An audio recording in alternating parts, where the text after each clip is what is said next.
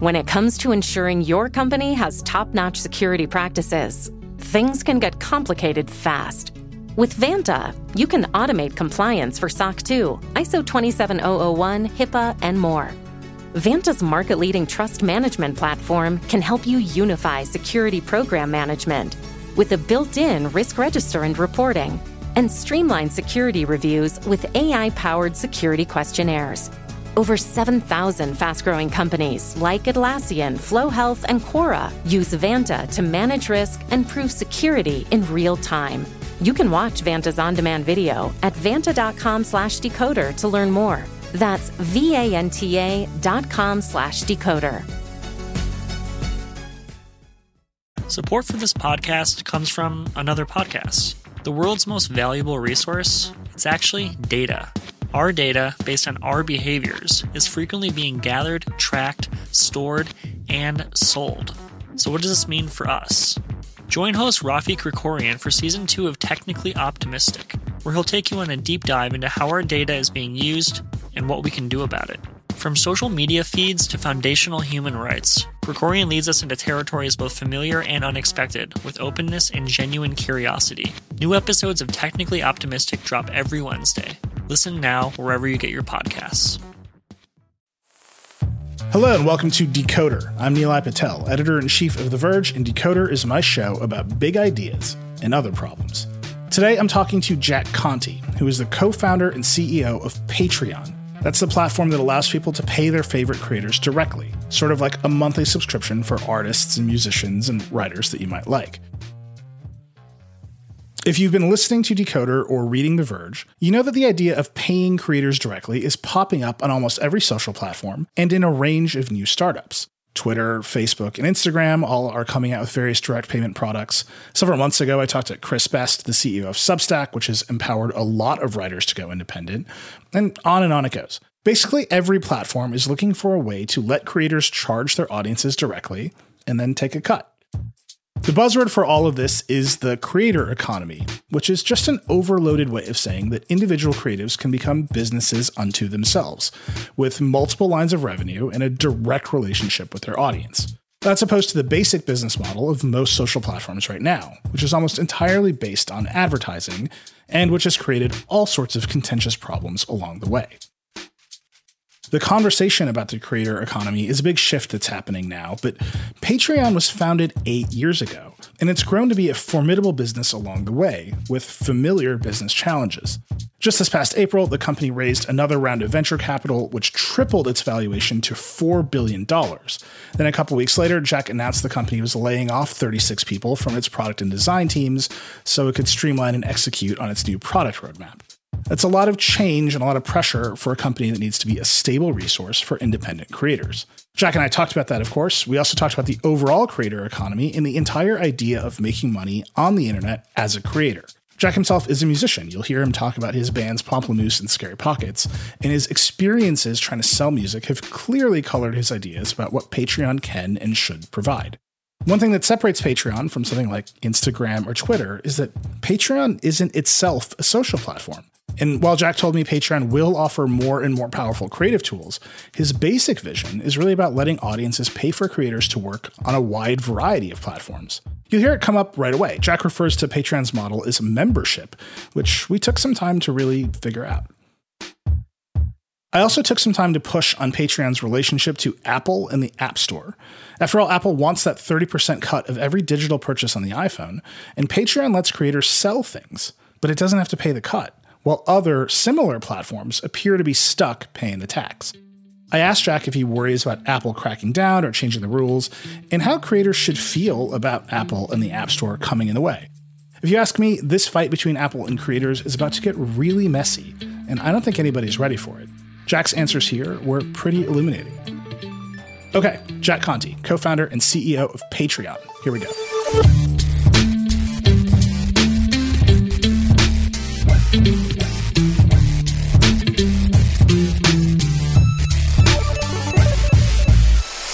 Jack Conte, you're the co-founder and CEO of Patreon. Welcome to Decoder.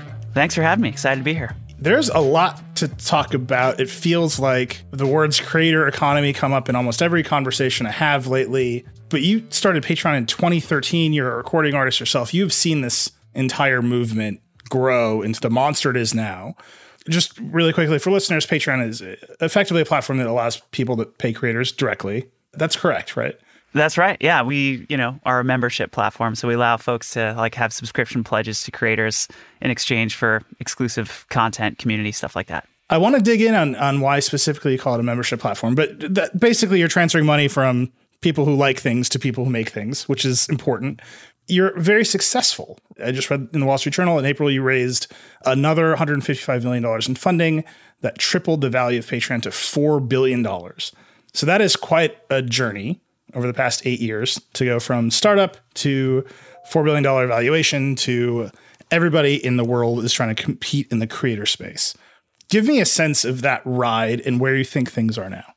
I mean, I guess in many ways, I'm not surprised that the world is kind of waking up to this. I remember this feeling in 2012, the end of 2012. I had spent 3 months working on this music video, and I poured my savings account into the video. I spent 10 grand on it. I maxed out 2 credit cards. I was taking daily trips to Home Depot, swiping my credit card, getting supplies for this music video. I was listening to a lot of electronic music at the time. I'd released this EP and I wanted to make a video with these robots, and I built a replica of the Millennium Falcon cockpit in my studio. And I had worked so hard on this video. I killed myself for 3 months to do this, spent so much money and just gave it everything I had. And I remember this feeling the night before upload where I realized I'm going to put this video on YouTube. It's going to get 1 million views because that's what my videos would get at the time when I upload them. And, my paycheck for that is going to be $160 from YouTube. And I remember thinking, how the fuck is this still possible? What world are we in where creative people are pouring their hearts out, uploading stuff to the internet, getting millions of views? This is not the starving artist problem. This isn't I don't have fans and I'm not making it. This is 1 million people are seeing this. 10 football stadiums full of humans are about to watch this thing that I made. Thousands of comments and excitement and passion, energy from the community. And I'm going to get paid $160 for this? What world is this? And how is everybody not screaming about this problem right now? It felt so obvious. And that's why it doesn't feel like a surprise to me now. It's fine. I'm so grateful. I'm so glad that the rest of the world is waking up to this problem. I think the next decade is going to be awesome for creative people because they're going to have options. They're going to have the ability to, generate revenue in whatever way they want. There's going to be a bunch of companies building for them. I think finally the world seems to be waking up. But yeah, 8 years ago, there was nobody solving this problem. So let me put that in even a longer time frame for context. In the 90s, the height of the CD era, we'll stick with the music industry. A band would release a CD, a handful of radio stations and MTV would promote it. A lot of people would buy the CD, the band would get rich, and then we would have a conversation about things like, well, this band allowed their song to be used in a car commercial. They sold out. They did too much for money, right? And it was a big deal. I mean, I'm obviously a 90s kid. This is where my head's at. Yep. But they made money selling the music directly. And if they monetize their work in other ways like sync rights or movie licensing or whatever, there would actually be a conversation about authenticity and selling out. That is gone now. As far as I can tell, that is gone. Gone. And one of the reasons that's gone is no one makes money selling the thing itself anymore. You more or less give that away for free for $160 on YouTube. And then you've got to find all these other revenue streams around your work. If we're going back to the 90s, let's go all the way back. Let's keep going. For thousands of years, the way the arts were funded globally was wealthy people or institutions were I enjoy what you make. Here's a bag of coins. Go make more of that stuff and let me know when it's done. And this sort of patronage model was the way that art was funded for literally thousands of basically all the art that we know in history books. The business model for that art was not unit sales. It was patronage. It was a person who made great stuff.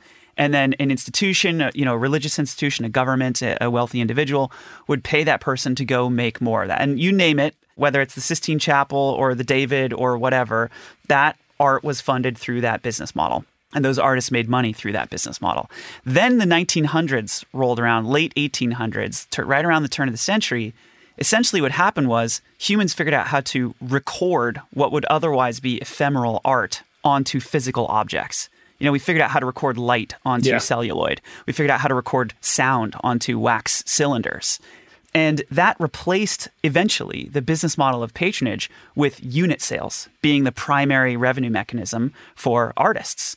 Starting in 1900, like billions of dollars of infrastructure basically evolved, whether it's jewel case manufacturers or trucking companies or brick and mortar retail. All this infrastructure evolved to basically help artists put their art on a physical object and then ship that physical object around the world to consumers who would purchase it and then enjoy the art. That became the primary business model for art and artists, whether they're video or audio or whatever, music, talk, whatever it is, for then like 100 years. At which point the internet hit and, scarcity disappears. Unit sales disappear as a business model. And suddenly everyone's running around with their hair on fire trying to figure out how to get creators to make money again. And we're right now in that time where I think humans are realizing like, oh, when we built the first version of the web, we wiped out 100 years and billions of dollars of infrastructure to be the financial mechanism for artists to make money. And that needs to be rebuilt now in a digital first age. So that's the place in history where I think humans are with regard to creative people making money. You describe this as a membership model, which is fascinating. Every one of the models you've described has huge inherent trade-offs, right? The church and some rich people are going to fund all art is like the ultimate gatekeeper trade-off that you can think of. A bunch of record labels and MTV executives are going to fund all music had a huge set of trade-offs. Like MTV didn't play rap music for the longest time, right? A huge set of trade-offs. The internet removed that gatekeeping ability, but it also removed the underlying economic model. But you're not back to unit sales. You're calling it membership. And I want to know why you're calling it membership. Well, I think that's a really important insight, is that like all of these models have trade-offs. In a perfect world, art and commerce, I think, could be in vacuums and coexist, in full purity. And the truth is, like, if you want to be a professional artist, that's figuring out how to create a business model around your art. And even with unit sales, there were certain inherent pressures of that overlap between art and commerce, right? Like a band goes through the classic thing. Okay, there's our first record, like the second record. There's a lot of pressure there. We want to sell a lot of copies of that second record. We want to get on Billboard charts. How do you do that? Well, here's the big kind of new sounds that are coming out. And it's not just bands. Artists have always had that pressure. Or rather, it's the eternal question that artists ask themselves, am I doing this for me or am I doing this for my audience? And I think if you involve commerce in any way with your art, you start to grapple with those trade-offs as an artist. So I agree. I don't think those trade-offs go away with a membership model or with a unit sales model or even with a patronage model. But describe specifically what a membership model is and why you call Patreon that. So membership is a new category of essentially like a business line for creators where they can make subscription revenue from their most important fans in exchange for benefits of membership.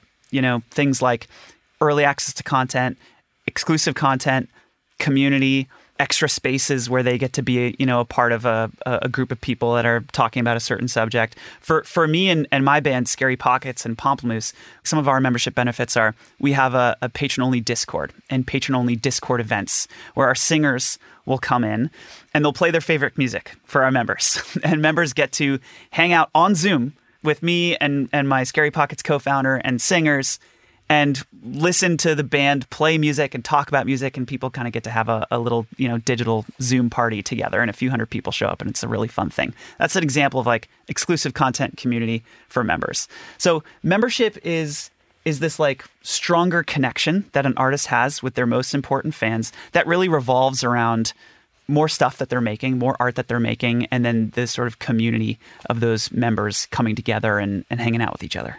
I want to dive on that a little because the unit sales model is you put out a CD, hopefully 1 million people go out and buy a thing, and then hopefully you, the artist, have negotiated a good record company contract, and you get a bunch of revenue from sales. Membership sounds like there's no transaction. I'm just handing over money and hoping that you do cool stuff.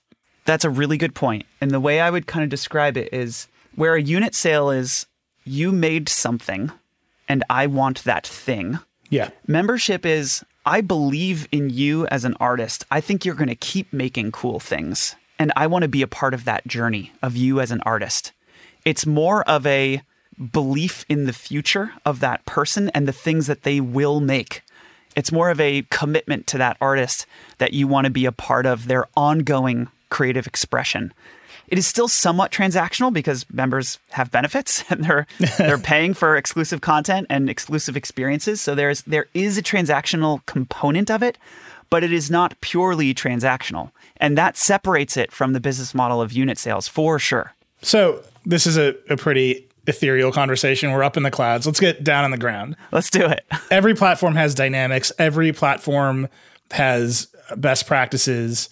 At the end of the day, some people on Patreon are more successful than others. And some people have strategies to be successful on Patreon.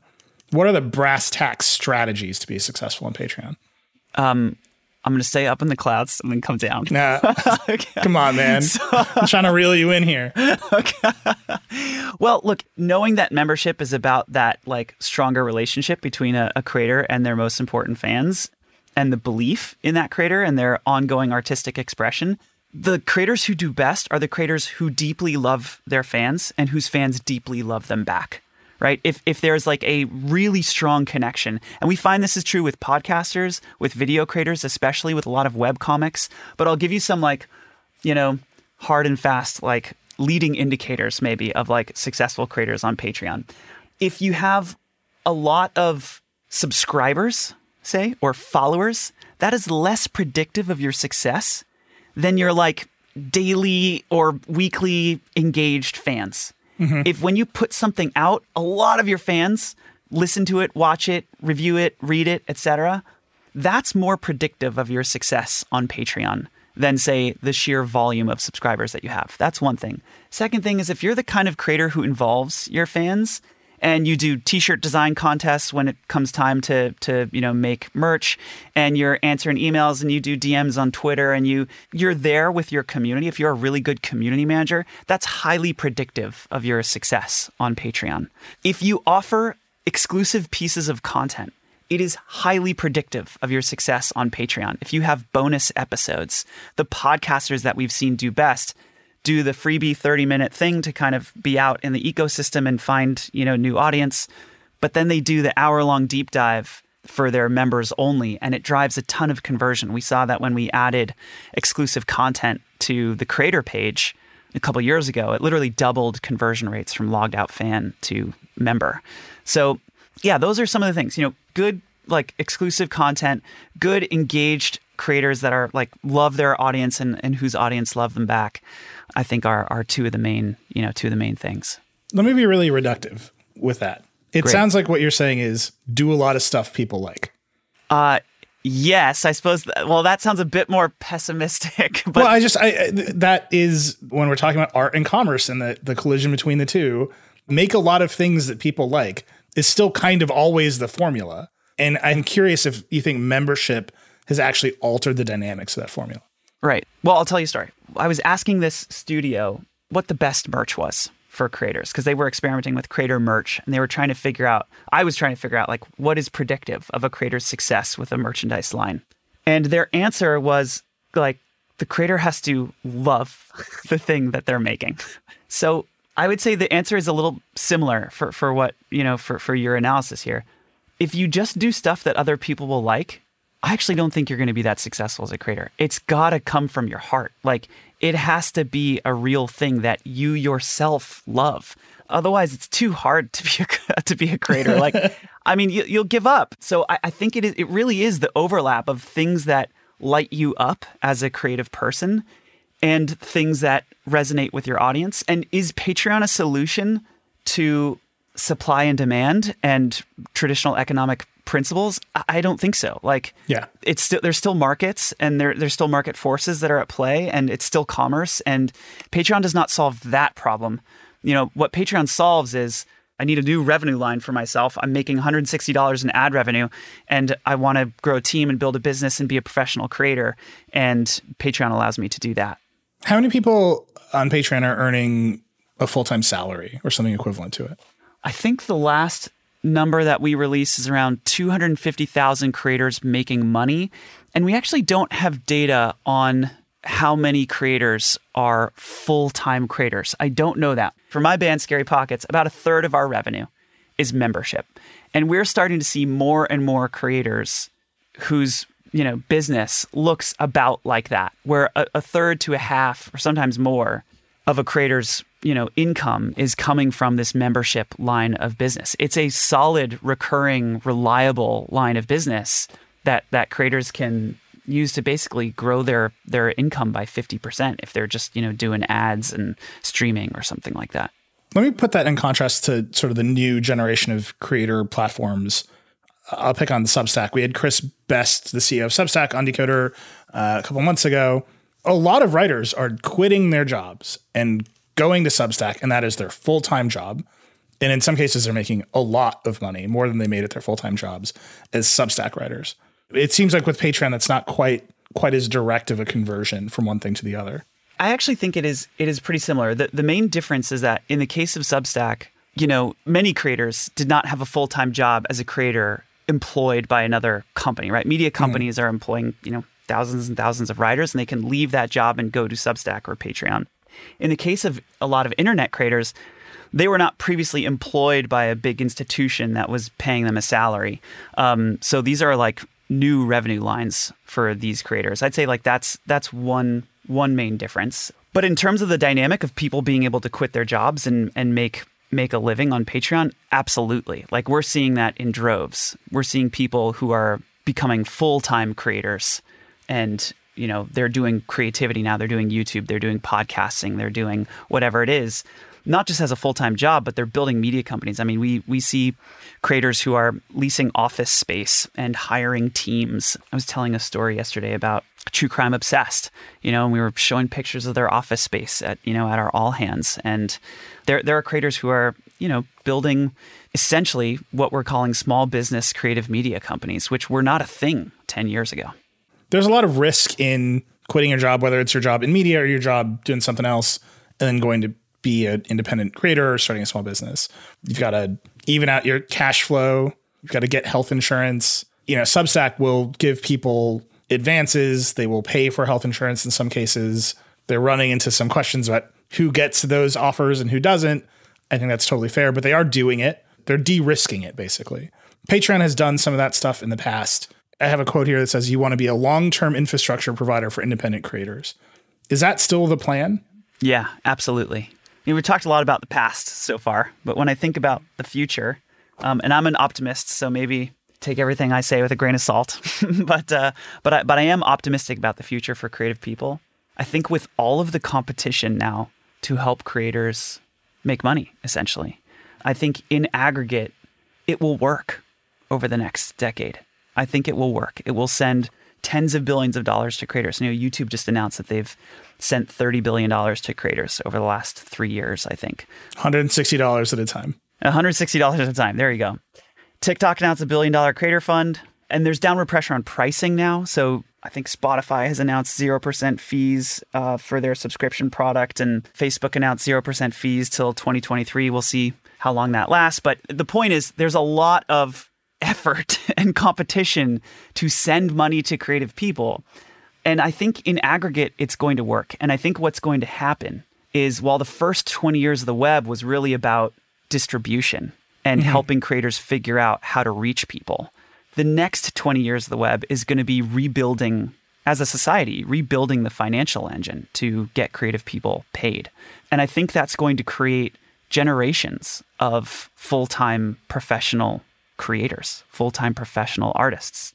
That group, that, whatever you want to call it, that market, that generation, that category of people doesn't really exist right now. Or, it's starting to exist, but to a small degree of what it will be in 10 years.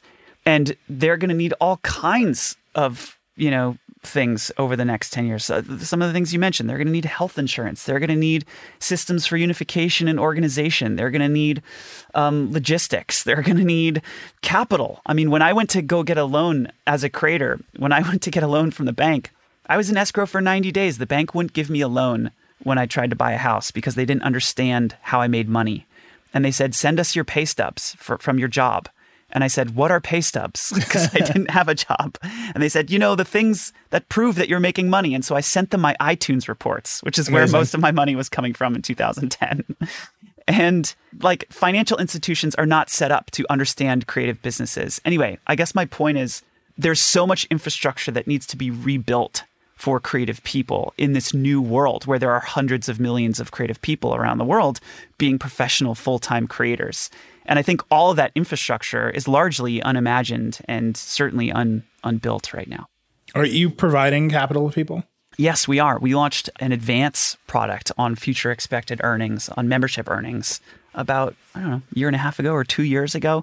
It's in like super alpha. We've only done a few deals, but we do deals, and we help creators kind of understand like how much am I making, how much am I going to be making, and then we'll give them an advance on those earnings. How do you calculate future expected earnings? So we have very predictable growth in cohorts of creators. So in aggregate, we know with a lot of accuracy how much, this particular group of creators, that signed up in June, how much that cohort is going to be making, a year later. And so it just gives us the ability to give these creators a deal that they're not going to get anywhere else because we have such confidence in their earnings and in their businesses.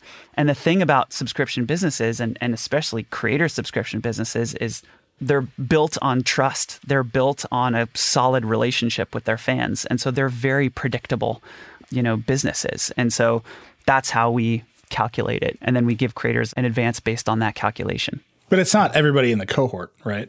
No, but I mean, in aggregate, right? It evens out to be about whatever that cohort was doing. Is that data transparent? Can I go look at it somewhere? No, we haven't released cohort data on like cohort growth of individual like months of creators that are joining the platform.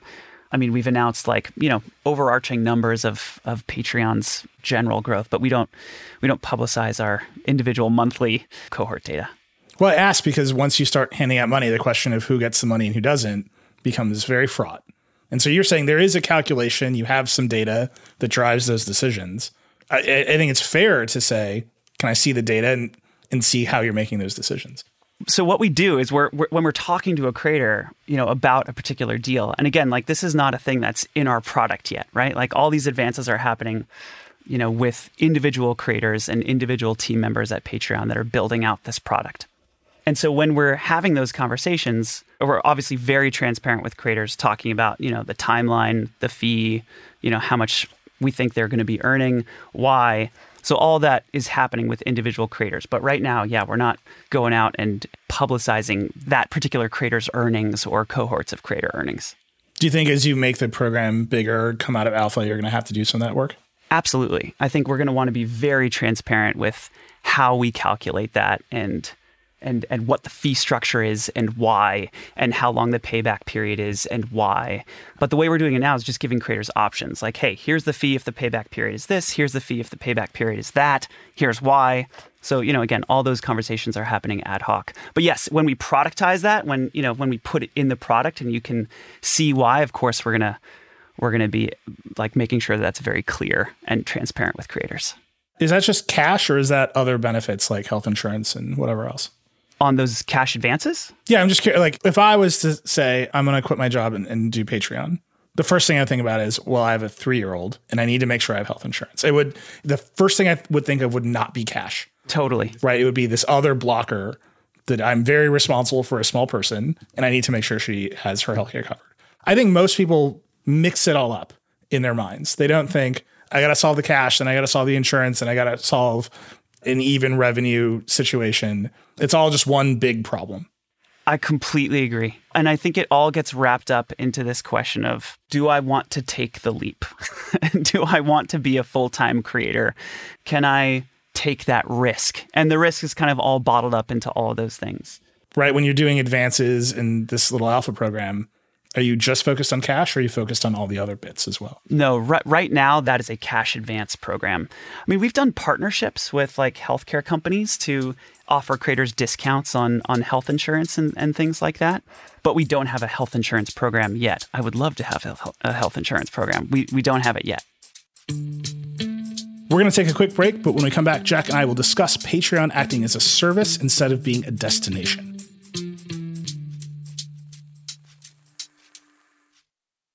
Support for Decoder comes from Mint Mobile.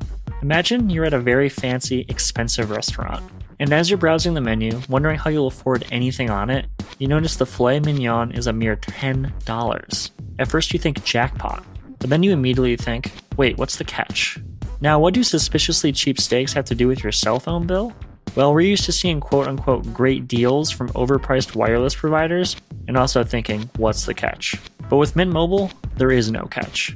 For a limited time, their wireless plans are just $15 a month when you purchase a 3-month plan. You can get this new customer offer and your new 3-month unlimited wireless plan for just $15 a month. Go to mintmobile.com/decoder. That's mintmobile.com/decoder. Cut your wireless bill to $15 a month at mintmobile.com/decoder.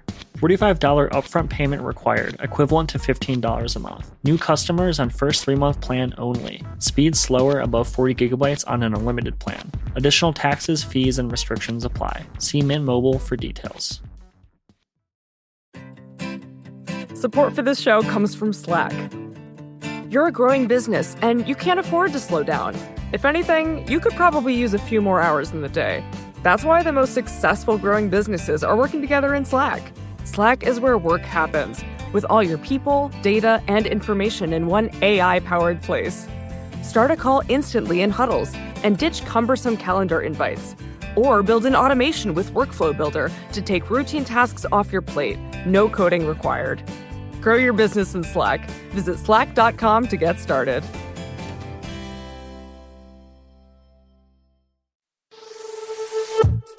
Okay, we're back with Jack Conte, CEO of Patreon. One of the things you've talked about here is, and it's come up several times actually, people sign up to become members on Patreon, and then the creators on Patreon do a bunch of things. And in the course of describing the things that the creators on Patreon do, you have mentioned like 6 other platforms, right? You've mentioned Twitch, you've mentioned Discord, you've mentioned YouTube, you've mentioned whatever else there is. Those platforms are now careening into direct payments for creators. So Twitter has super follows. They just bought Review, which is a newsletter platform. They're obviously going to compete with Substack. Facebook, as you mentioned, is offering 0 fees on their upcoming suite of creator revenue products. It's an endless list of things. Clubhouse is going to do tipping and events. Patreon isn't a destination like those platforms, right? Like if I had to describe sort of what I would imagine your biggest competitive pressure is that right now you can become Twitter famous. You can convert some people who love you on Twitter into paying for your Patreon, and then you'd give them some other stuff. If you're just like, you're on Twitter and you like me, push the button, give me some money, you might never send those people off to Patreon. So are you considering making Patreon itself more of a destination, or is there another plan there? On those platforms, those are not your fans. And we want to believe they are, but they're not our fans and they're not our customers. They're Facebook's users. They're Twitter's users. And when Twitter or Facebook can make more money by sending those users elsewhere, they will. But I don't own that audience. They're not really my fans. On those mass media companies, on those sites that are destinations, those are not solid platforms on which I can build a business as a creator. With one change, they can cut my traffic in half, and do. I mean, often cut my traffic in half. And I'm left as a creator with suddenly half the views, half the ad revenue, and none of the control. And now I've actually lost touch with half of my audience. You know, Pomplamoose has been on the internet since 2008, putting out videos. Now when we make a post on Facebook, we get a little pop-up that says, congratulations, you've reached 1.3% of your audience. Would you like to reach 1.8% of your audience? Pay $200. I have not been building a fan base on Facebook. I've been building Facebook's user base. And I didn't know it. Anyway, creators will need, and it's not just creators, it's individuals on the web. I think Shopify is thinking about this in the same way. People need a place where they can own their customer relationships, where there's not a mitigator between the consumer and the author and the creator and the merchant or whoever it is. So yes, those companies are, of course, getting into payments as they should. I'm actually very excited about that world because again, I think it's net positive for creators. I think all that competition is going to mean that creators are about to make literally billions of dollars over the next decade. But I think along the way, creators are already starting, certainly media companies and creators are starting to realize, I'm not safe on these platforms. I don't own my customer base on these platforms. I don't own my fan base on these platforms.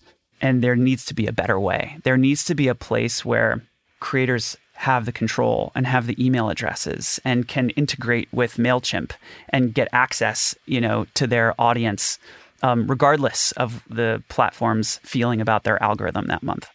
That's a good sell. But if you're somebody who's just like motivated to go viral on Twitter, it's really easy to push that button and not worry about this problem. How do you get them to start thinking about their business in that way? So buttons are helpful, but buttons are not the answer. Membership doesn't work because there's a button that you can click. It works because there's a relationship.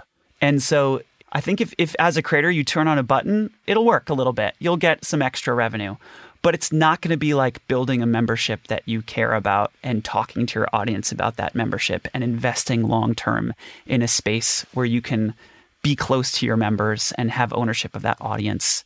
That is a completely different thing that we see happening. And I think that's why the platforms so far have had trouble with things like membership. I mean, in many ways, YouTube's been working on this for 10 years, right? They released paid channels in like 2011. They released fan funding in 2014.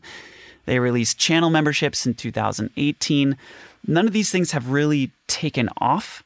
And I think at the end of the day, it comes down to trust in these platforms. Pamplemousse, my band, we've learned not to rely on YouTube for our business. When we get up and authentically push something to our audience, we're not going to push a YouTube-based monetization system. There's too much risk involved with that for me as a creator. Let me flip that around on you. There are creators on Patreon who would say the same thing about Patreon. Right, Patreon is a platform. It has a terms of service. It has a content moderation policy. There are extremely complex fanfic controversies that run in and out of this. There are DMCA controversies. There's ongoing loss. Like, there's a lot going on Patreon. And people feel the same way about Patreon as you just described feeling about YouTube. How do you bridge that gap? I actually think the feelings are pretty different. In YouTube's case, in Facebook's case, there's 12 years of history of being like cut off from my audience, of not being able to reach the people that I've built relationships with. Whereas on Patreon, 100% of your posts are delivered to literally 100% of your audience 100% of the time. You get the email addresses of your members. You can download them in a CSV and take them somewhere else. If you feel like Patreon isn't serving you properly, you're literally free to take your members and go to another place. And we've baked that into our business model and into our site so that it's, I think, a healthy layer of accountability to make sure that we are always putting creators first, which I think is at the end of the day, what it really comes down to is like the key differentiator is the business model and the creator first culture. Our customer is not an advertiser, right? On Facebook and YouTube, the customer is the advertiser. For us, our customers are creators. And so we're doing things to make our creators be successful. And we're not successful unless creators are successful. So we've baked those dynamics into Patreon in a way that these other platforms have not. Now, are we going to have trust and safety debacles and content policy issues? Of course. I mean, actually, I think all that stuff is going to get more heated over the next few years as the debate around, 230 heats up and as I think we really start to reckon with content policy over the next couple years. So I don't think that stuff is going away. And our approach on that, I think, has been a little different than other platforms in a few ways. One, we're just kind of unapologetic about our stance with not allowing certain things on Patreon. You can't be racist on Patreon. And a lot of people don't like that. A lot of people don't like that we have a hard line around that policy. But again, we're unapologetic about it. And our feeling is they can go somewhere else if that's what they want to do. So I actually think that we've Yeah, we've made enemies along the way, but I think it's the right move. I wish more platforms did that kind of thing. And then the second thing that's different is humans make decisions at Patreon, not algorithms. There's never a creator takedown without debate and conversation and a team getting together. Obviously, we're at a scale where there needs to be automated like flagging. So, posts will get flagged and things will get flagged. But then humans review those things and there's an escalation process. And at the end of the day, humans are making decisions. There's recourse. Creators can call, somebody and talk to them and understand what's going on. We also developed a system so that 90% of the time we work with creators to help them understand the content policy. And literally 90% of the time, we're able to help the creator stay on the platform because we want to have that human touch. We want to be reaching out to creators. We want to be in conversation with them. We want to be educating them around what I think is a broadly opaque field of content policy right now because it's changing and developing so fast as the industry changes and develops. So I'm not saying that we're not going to have all those problems as we scale. We're a platform that's reaching a scale where there's going to be all kinds of stuff uploaded to Patreon, and we're going to have to deal with it. But I do think at the end of the day, it comes down to the creator-first approach as opposed to a brand-first approach or an advertiser-first approach. Those are not the people we're serving. There's no advertisers on Patreon. So at the end of the day, we have just the stakeholder of creators to worry about and focus on. Let's talk about those rules for a second, though. As the creator economy conversation is heated up, another company that is just sort of at the forefront of it is OnlyFans.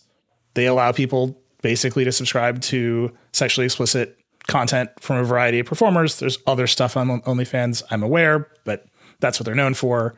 That's not a market Patreon is in. Do you want to be in that market? Do you see that as something you could expand into? No, we've been pretty clear from the very early days that we don't allow pornography on Patreon. And that's just because, our mission is about creators and podcasters and YouTubers and journalists and webcomics and helping those people. So it's not like a values-based thing. It's just a mission-based thing who we've chosen to try and help and serve. Here's an easy question. Define pornography. Do we have 25 minutes? So actually, I really like the subject. I've thought a lot about, obviously, trust and safety and content policy. There's that famous quote, you can't really define pornography. You just know it when you see it. This is a bad quote, I want to say. The judge who wrote that quote regretted it very deeply. I just want to put that out there. I strongly disagree with that quote. Okay. And you can define pornography in way more detail than I would care to define right now. And we have teams of people. 10% of Patreon's team is trust and safety and content policy folks whose job it is to lay out in great explicit detail what is and is not constituting pornography. So yes, we have defined that. The thing is, you can't define it with a headline. You have to define it with 8 pages of text. And it includes a lot of detail because, I think sexual themes in art is a thing that's existed for, thousands of years. And I think it's an important component of art. And so I would say Patreon's content policy is more liberal than other content policies, partially because we don't have to deal with brands and advertisers. We don't have to have a place that is brand safe, brand comfy. We don't have to make Clorox feel comfortable on Patreon. We don't have that. We don't have that pressure. So we can allow a creator to be naked.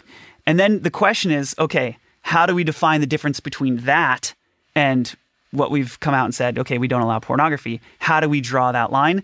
And again, we draw that line very thoroughly with a very long, explicit content policy. By the way, it's written so explicitly. When you're writing a content policy, part of the way we approach it is it should be so detailed that you could take a person off the street with no training.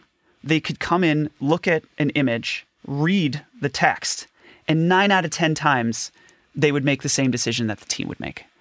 Have you tested this? We haven't brought in people off the street. It's a big claim. The level of detail that we're shooting for is that. It's explicit. I'm going to start a Patreon, and the Patreon is just me bringing in people off the street to try to do content moderation using your rules. I mean, that it's a big claim. I think every platform that has a content moderation policy, they would make almost the same claim. Maybe not a person off the street, but a person of moderate legal training, they would say, can come in and make this decision. Or a warehouse full of contractors in locations around the world can be brought up to speed on our content policy and make moderation decisions. The other thing I'm curious about, Patreon has an app on the app stores. The app stores have their own content moderation policies. They have their own rules. Do you think about what Apple will allow on Patreon as you make your policies? We partner with a lot of companies, right? We're not everything in a box custom built by Patreon. We exist in the infrastructure of the web.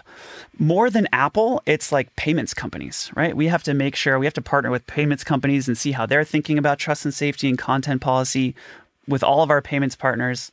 That's probably the biggest one that we think about and work with and have partnerships teams that are devoted to, is just, understanding how their thinking is evolving. More so than Apple, because I'd say the payments companies are kind of the most strict in terms of content policy. So that's probably the focus more so than Apple. But what's something Visa won't let you do? Well, so it depends. You can do a lot of things, right? You can pay for porn with a credit card on the web.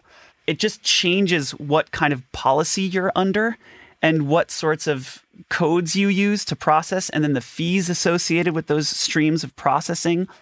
And so you can do things. Even with Visa, it's just like, what is going to be the fee structure associated with that? And is that the fee structure that we want our creators to be paying? It's things like that. So when it comes to fee structures, I'll bring it back to Apple. Kayvon Beykpour, who's the head of product at Twitter, was on the show a few weeks ago.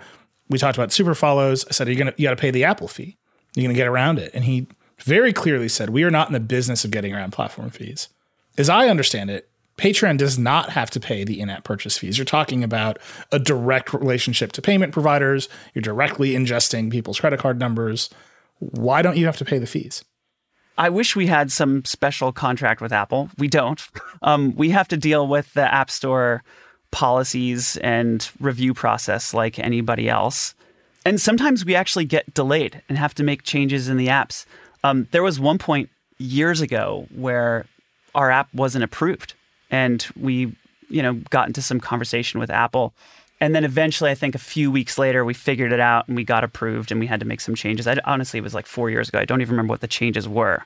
But we have had to deal with the app review policy and the App Store review policy for, since when we had an app.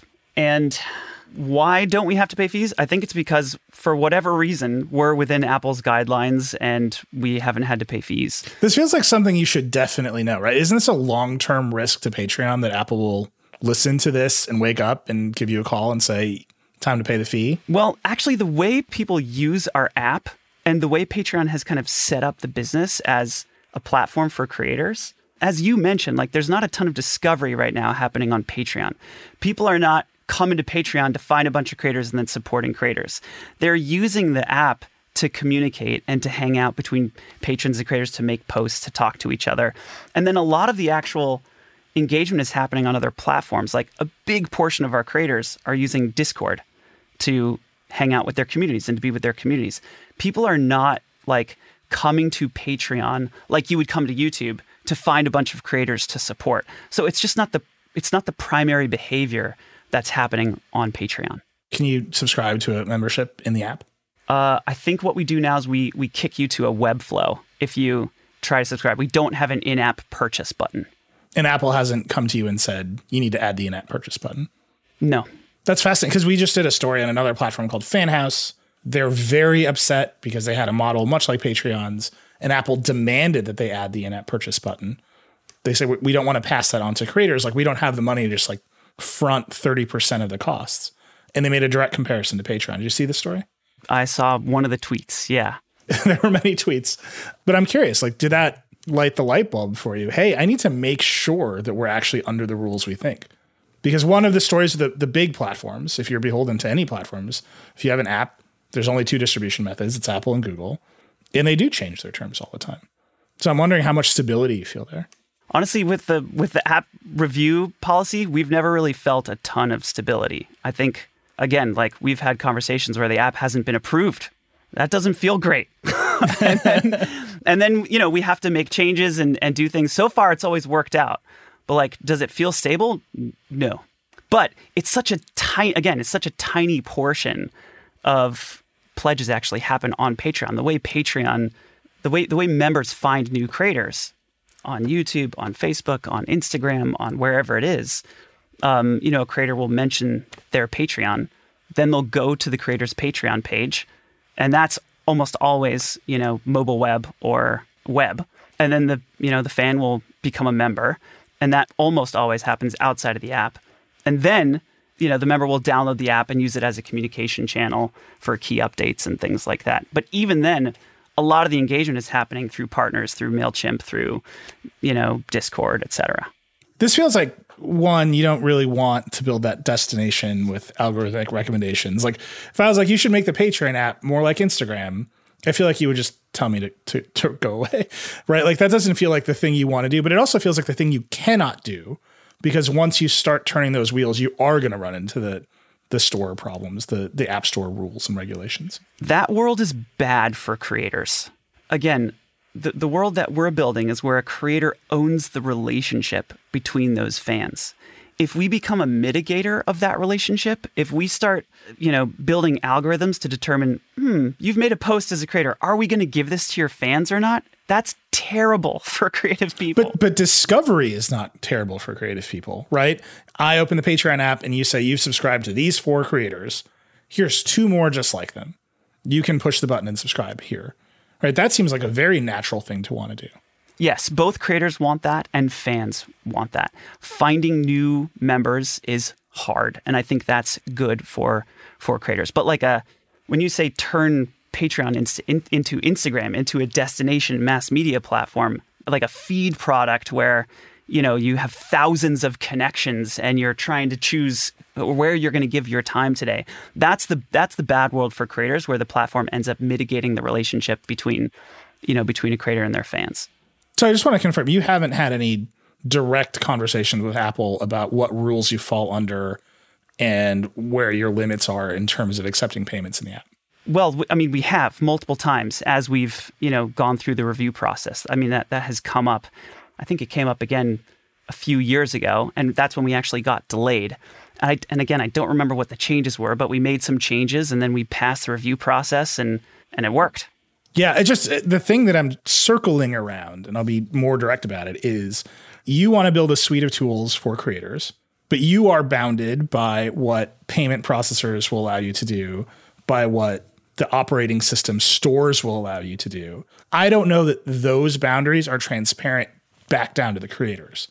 And I think that's actually a tension here as the creator economy grows. Ben Thompson, who writes Stratechery, has riffed on the very famous Kevin Kelly idea that all a creator needs is 1,000 true fans. If you have 1,000 true fans who buy everything that you make, you will make a good living. This is a very famous idea that's rolling around.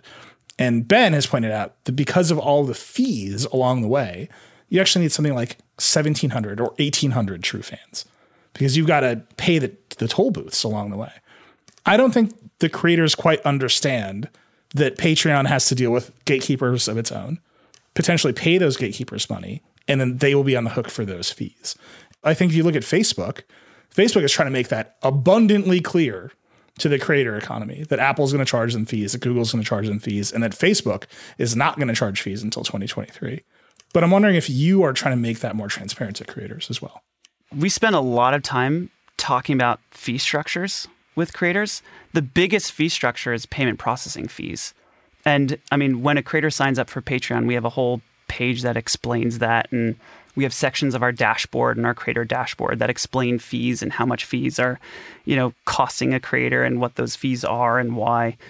But I do agree with you that a lot of the fee structures of the internet, and especially with regard to the creator economy, are going to be reconsidered over the next few years. Because I think at the end of the day, as a creator, if you've got a membership and you've got a merch line of business and you're touring, but then you have to give up 30% of your revenue, that's a big hit as a small business. That's a big hit as a creator that's trying to build a creative media company. I don't think that's going to work over the long run, because I think essentially what's going to happen is, for competitive reasons, platforms are going to be trying to get creators paid as much as possible. Platforms are going to be trying to help creators reduce those fees and take home as much as they can. And I think overall what that's going to do is just create pressure on the industry to make sure that creators are taking home as much as they possibly can. So I agree that I think a lot of this conversation is going to drive better outcomes for creators, over the next 10 years as all this stuff gets figured out.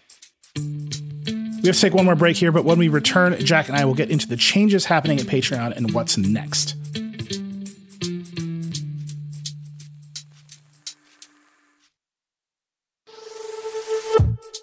We are back with Decoder. So there's a question I ask every executive who comes on the show. You've been at Patreon for a long time. You've seen this economy grow up. How has your decision-making framework changed, and what is your decision-making framework now? One thing I've learned over the years and I'm working on is, well, I'll give you two answers. First, the hard part is when you can apply a framework to decisions, that's actually quite easy. Then you just run your process and make a decision. The hard part is recognizing when a decision falls out of the framework, or that there is a decision that needs to be made and there is a decider who needs to be appointed, and there's something that's falling in the white space between functions because the company is going through a phase of growth where you haven't established a new function yet, or you haven't broken apart a function into its constituent parts, and you need to identify that. So I would say the hard part is when decisions don't clearly fall within a framework, and you have to identify that, and then identify that a decision needs to be made. That is something that I'm trying to get faster at, because I think the faster you identify that, the faster those decisions end up getting addressed and made properly. And then another thing I try to do is I try to make as few decisions as possible. If I'm the one making a lot of decisions, something's wrong. I wouldn't go to, the extreme where if I'm making a decision, then, there's a failure. But if I'm making a decision, one of the things that I like to do is think about, okay, what's the world where I'm not the one making this decision, and how do we move toward that? And do we need to move there now, or do we need to move there, over a couple years? And that kind of helps me think about building the company in a healthy way where we're bringing in the right people to scale and make decisions as the company grows. So that's another thing I think about. And then last, I'll give you one more thing around decisions. We brought in a new executive a few months ago. And one thing I'm really enjoying with this person is a lot of conversation as opposed to cutting to decisions quickly. And he calls it sharpening our swords on particular thoughts. And I've actually found that it's really helpful to think about it like that. We spend time debating and discussing and sharpening our swords on a particular issue. And what it does is over time, it just yields a lot of clarity of thought when you have that time set aside to engage on difficult topics. And so rather than even thinking of it as okay, let's just make this decision, it's, hey, let's spend some time sharpening our swords together on this topic so that we make the best decision. And then presumably use the sword. And then you got to make the decision at some point. Yeah. And then you make the cut. Okay. Right. Let's talk about what's next for Patreon. You just raised a bunch of money in April. At the beginning of the pandemic last year, you laid off 13% of your workforce. You made a video about it on YouTube explaining why and saying you were reconfiguring the product team. Tell me about that change, that reconfiguration, and then tell me what this new round of funding is for. That was a really hard thing for the team. We brought in a new product leader, and we spent a couple months with this new product leader thinking about, our path forward and what we wanted to build and why, and this sort of vision for the company. And then at the end of this process, we looked up and realized we didn't have the right folks and skill sets and things that we needed to execute on that vision. So we made the change. Very painful, very difficult thing for the team to go through. The right thing for the business, the right thing for Patreon, the right thing for executing on that vision. And what is that vision? The vision is better content and community on Patreon. So right now, for example, when a creator wants to post a video on Patreon, they have to use our Vimeo integration, which is fine, but it should be really easy to post a video on Patreon and make a video available to your members. When a creator wants to host a community jam with their fans, they have to use our Discord integration. And that's actually great. I think we want to keep that integration at the front and center because I think a lot of creators love Discord. But there's a lot of creators who also want to make that really easy in the Patreon app, and they don't want to have to download another app. They want to be able to have a jam with their community and their members right there on Patreon. And so a lot of the sort of future focuses on content community, at least in the near term. And then the long term, it's all the things that we've been talking about.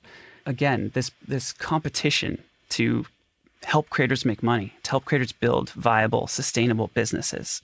Hallelujah. It's such a good thing for the world of creative people. It's such an important step for the internet. And again, I'm optimistic, but I think it's going to work. And I think it's going to create essentially a second renaissance is how I've been framing it. You know, I think it's going to make the first renaissance feel small. And I know that's a big statement, but it's a huge statement. It also implies that we're in the dark ages right now. No, I don't think we're in the dark ages. I think this is the most exciting time to be a creative person ever.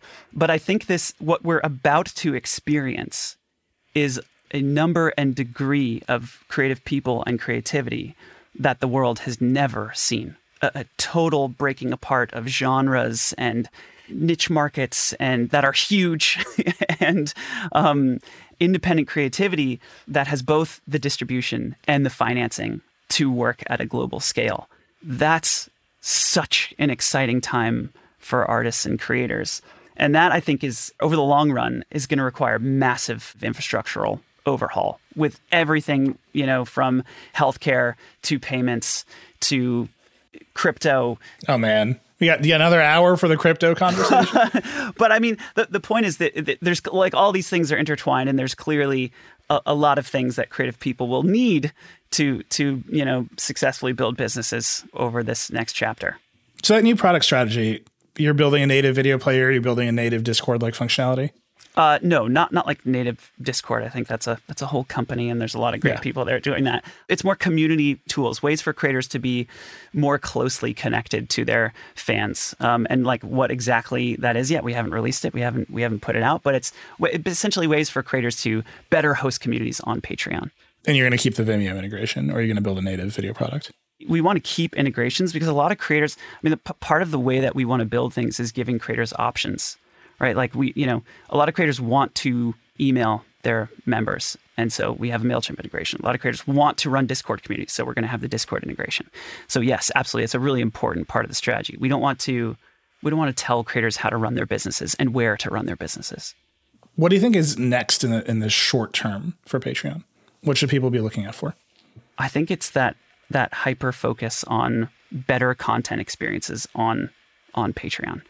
That's like something that creators really want. Better content authoring, better content organization, helping members find their content better, better content consumption, just like better content tools in general is most immediately what we're working on.